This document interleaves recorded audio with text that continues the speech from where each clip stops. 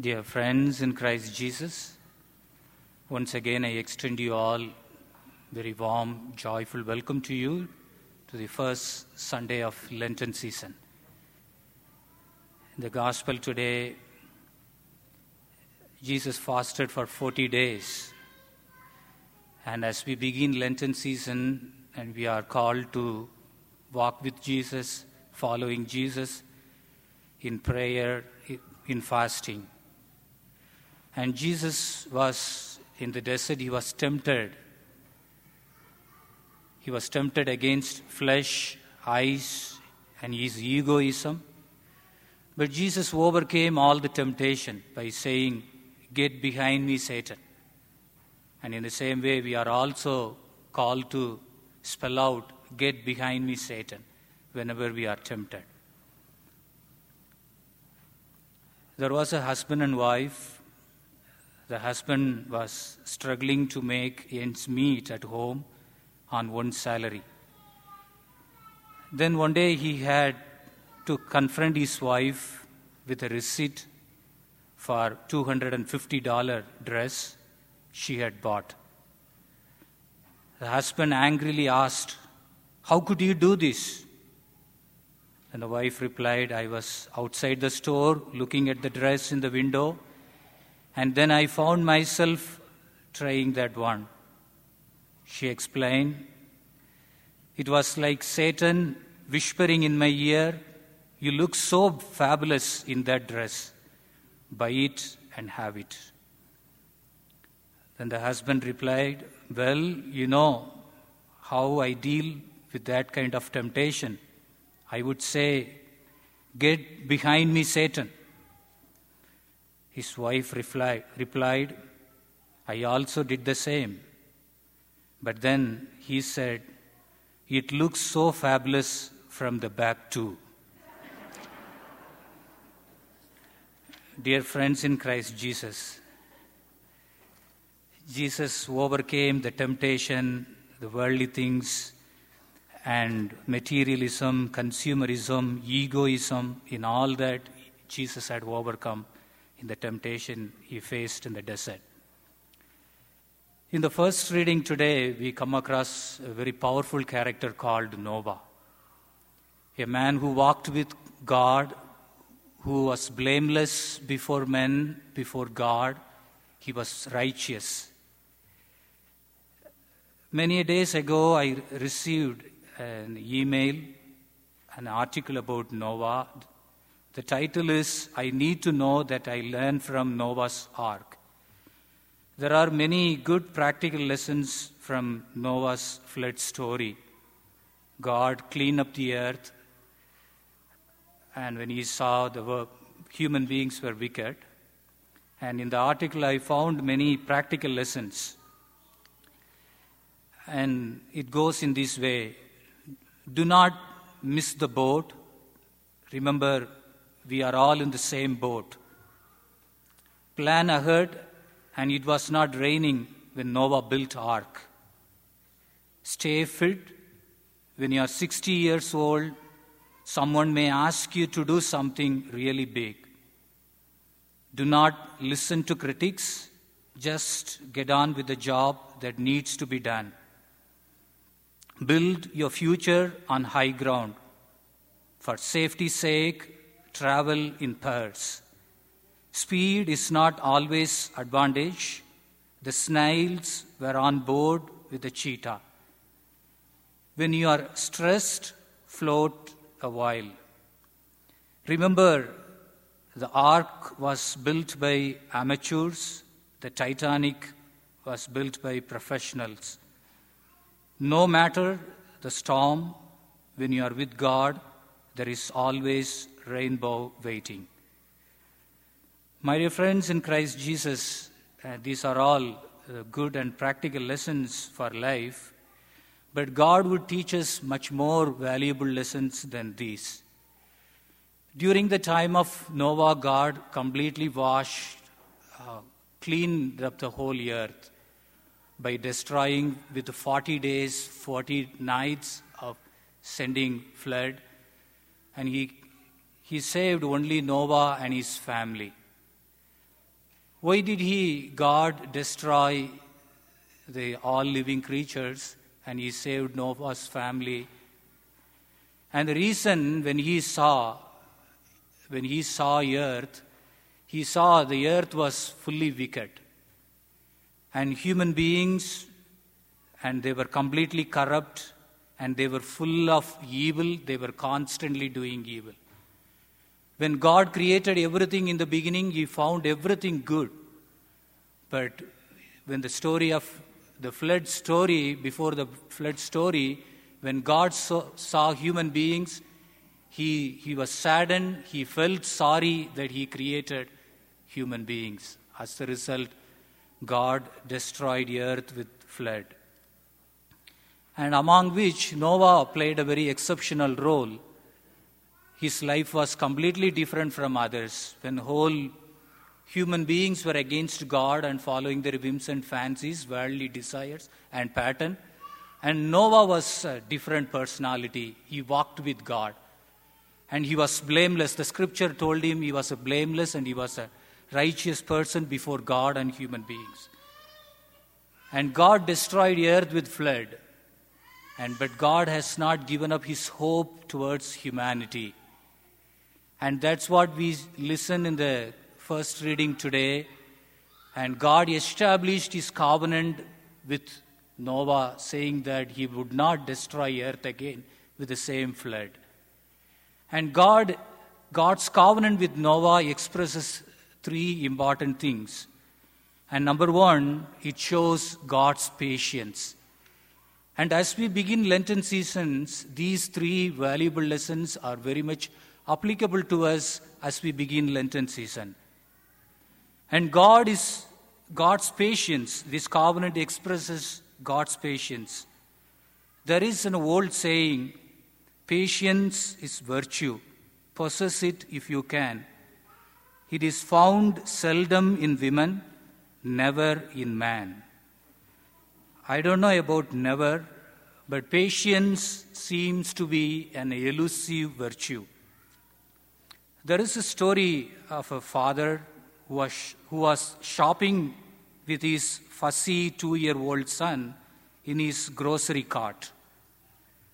Every now and then when he was doing the shopping, every now and then he whispers saying, "Be patient, Billy, be patient. You can handle this, Billy, just be patient." He was constantly whispering with a fussy 2-year-old son in his grocery cart. There was a nearby woman who overheard his reassuring words and said, "I don't mean to interrupt your shopping, but I had to tell you how wonderfully loving and patient you are with your little Billy." The man replied, "Actually, my son's name is Patrick. My name is Billy." Oftentimes, we experience bringing our kids to grocery store. All the time we would tell ourselves, be patient, don't let out your anger here. Perhaps God feels the same way about us many a times. God told Noah that never again will all life be destroyed by waters of flood. God assured and he established covenant saying he will not destroy earth with the waters of flood. He repeatedly said 3 times. Sometimes when we read the story of flood and we would ask God, how could God do such a thing?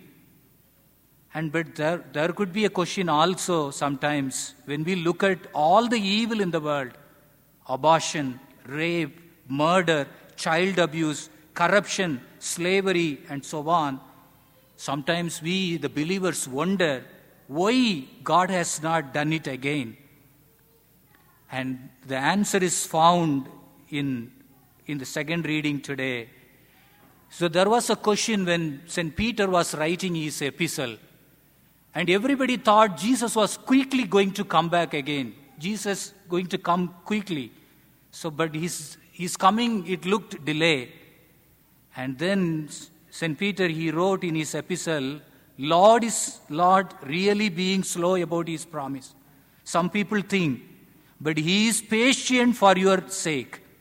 He does not want anyone to be destroyed, but he wants everyone to repent. My dear friends, and this is where we see God is patient with us. He wants our repentance. He wants the change of heart. And that is why God is patient, and he promised that he would not destroy earth with the same flood that he used to destroy, wipe away the humanity that he used. He can use any means, but still God is patient with us. And let us realize the importance of repentance. Jesus in the gospel today, as he began his ministry, he went around and he proclaimed, repent and believe, the kingdom of God is at hand. So that is a challenge for us. God is patient with us, and we are called for repentance. We need to change our hearts and lives. We need to experience a fresh start. And when we see those, and the second point, the second valuable lessons from God's covenant that we learn from today is God's promise. First, we learn God's patience, and number two, we are learning God's promise. See those words, how often the word promise is repeated. God told Noah, I solemnly promise you, and I seal this promise with this sign. I have placed my rainbow in the clouds as a sign of my promise. I will remember my promise. I will see the rainbow in the cloud and remember every living being on earth. See the word promise repeated again and again. Our God is full of promises, and he always keeps them. Remember, we live in a world of broken promises. We make commitments and we do not follow through. It is painful to see many Christian Catholic marriages end in divorce, and young couples experience broken hearts and broken engagements and broken promises. We make plans and promises and that we never even intended to keep. Imagine the Bible records over 7,000 promises from God to his people. God has kept every single one of them. God will never call us up at the last minute to cancel. He will never lose his word or someone else. God keeps his promise. There is a story about Lucy and Linus, and they were sitting in front of the television set when Lucy said to Linus, go get me a glass of water. Looking surprised, Linus responds, why should I do anything for you? You never do anything for me. So Lucy promised, on your 75th birthday, I shall bake you a cake. Linus thought for a moment, then she got up and headed to the kitchen saying, life is more pleasant when you have something to look forward to it. Like Linus, we have a promise to look forward, not just the promise that God won't send another flood and destroy and wipe away the humanity, but all the promises of the Bible. There is a promise for eternal life. There is a promise promise of heaven. There is a promise of redemption, and there is a promise of new beginning. And these, as we remember God's promise, and this point leads to the third valuable lesson, that is God's peace. In the Hebrew language in which this flood story was written originally, doesn't have a word rainbow. In fact, it was written, it's a bow. You know what is bow? Bow is a weapon of war. In the field, God bent his bow toward the earth and unleashed his wrath, his judgment. But now God is telling Noah that he will hang his bow in the clouds. He is hanging it up. He is putting it away. In essence, he is suspending the judgment. Have you ever noticed how God is hanging it now? If the rainbow were a bow, the string would be stretched along the horizon. God has turned the bow toward himself. The next time we see God pouring his judgment and wrath for the sin of the whole world is at the cross.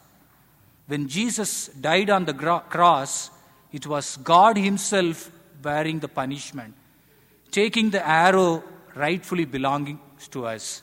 And this is how God reconciled and Jesus crucified and he died for our redemption. And he established peace with humanity and reconciliation. My dear friends, these are the powerful lessons we learn. And God is patient. He is waiting on our repentance. And God is full of promises. He is assuring us the eternal life and the eternal reward. And God has made peace with us. And so that our sins are crucified with Jesus on the cross. So let us look forward to God's promise. And this Lenten season is a right season for us to grow in God's relationship, and that is calling us for repentance. And God can do anything as he had done during the time of Noah. And let us use this time as a graceful time for a heart of repentance and maybe reap God's promises more and more in our lives and the life to come. Amen.